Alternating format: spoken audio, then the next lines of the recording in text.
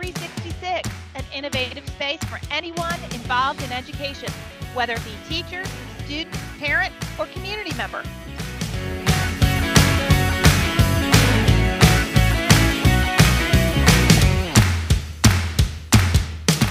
Hey, Dr. Guess. Hey, Jennifer.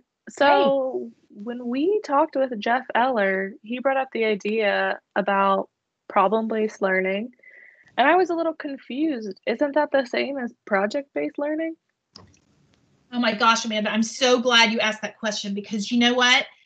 In fact, a lot of people use this acronym PBL. And you brought up the point. We talked about project-based learning, but is it the same as problem? It's not. Problem-based learning is very similar to project-based learning. They both are rooted in engaging all students through real-world connections. They both support multiple solutions to whatever the problem is that we give them. But in problem-based learning, solutions may or may not be artifacts. And this is a key difference than in project-based. Project-based is predominantly an artifact that students produce.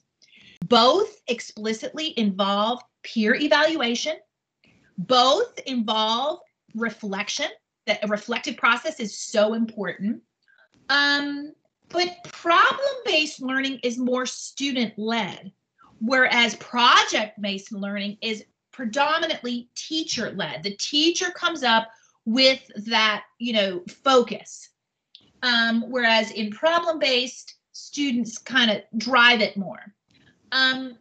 Again, there's research involved in both. There's iterative cycles. So, did we do it?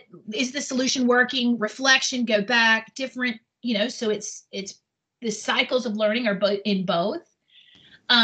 Both can support student argumentation, which is a very important skill. But here's the key here.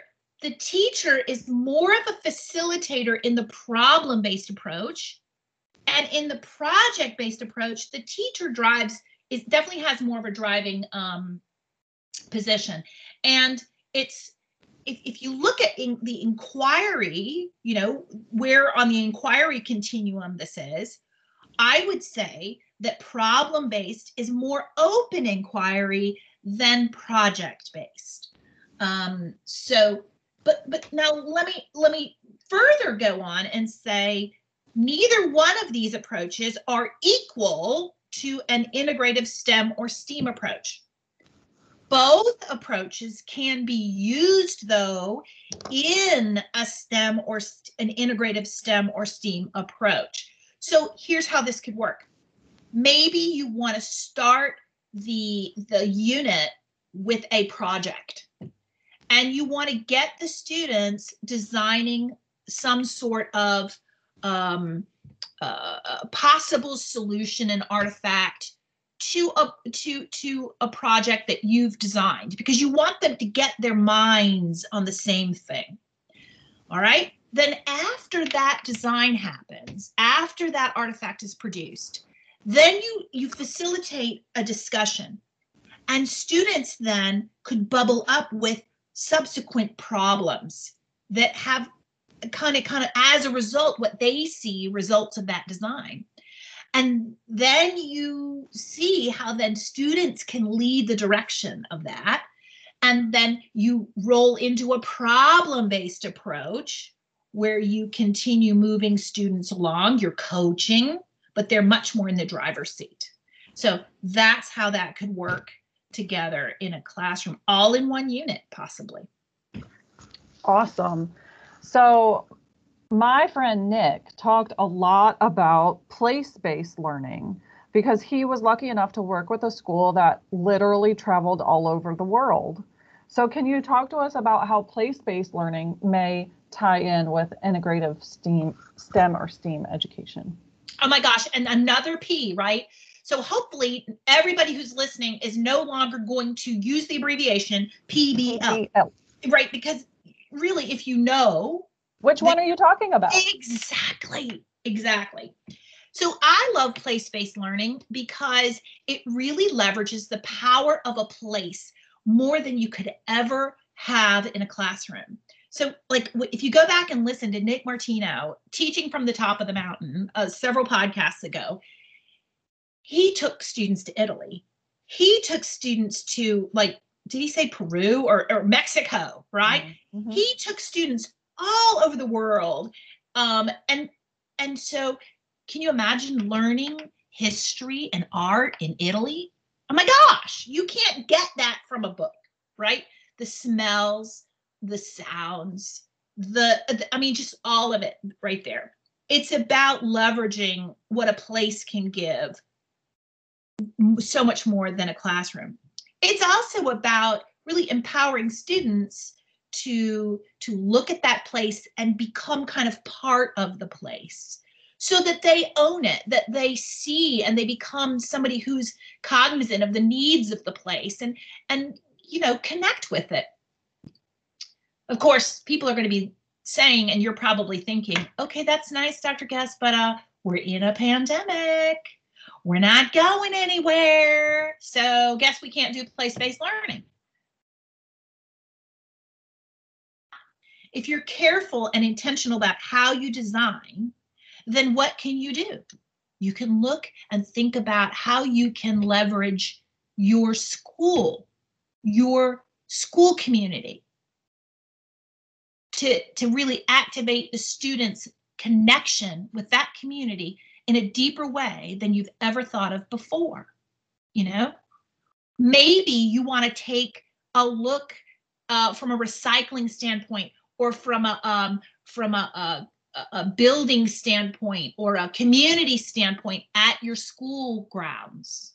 You know, then it's just outside the door, and you can leverage that place. Another way that a lot of people are trying to leverage place without actually going out is through augmented reality or virtual reality, and going on some of these trips that you can do through the internet. Okay, yeah, it's not the same, but you know, when I did this before we had internet, I actually tried to bring a lot of my students to the ocean because I was teaching upstate South Carolina. So you know what I did? I brought sand, heat lamps, and candle smell to the classroom.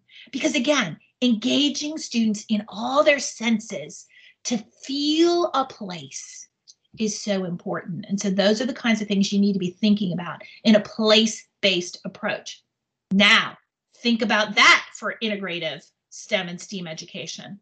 Yeah, it's again bringing the authenticity to the students so they're connected, so they're not learning in a bubble, that it becomes, that place becomes theirs as well as everybody else in the classroom.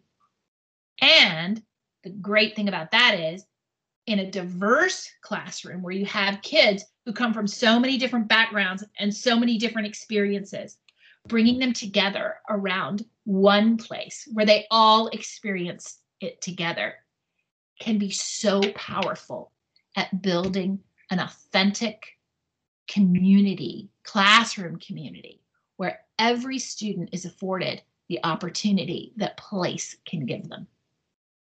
Hope that helps. Awesome.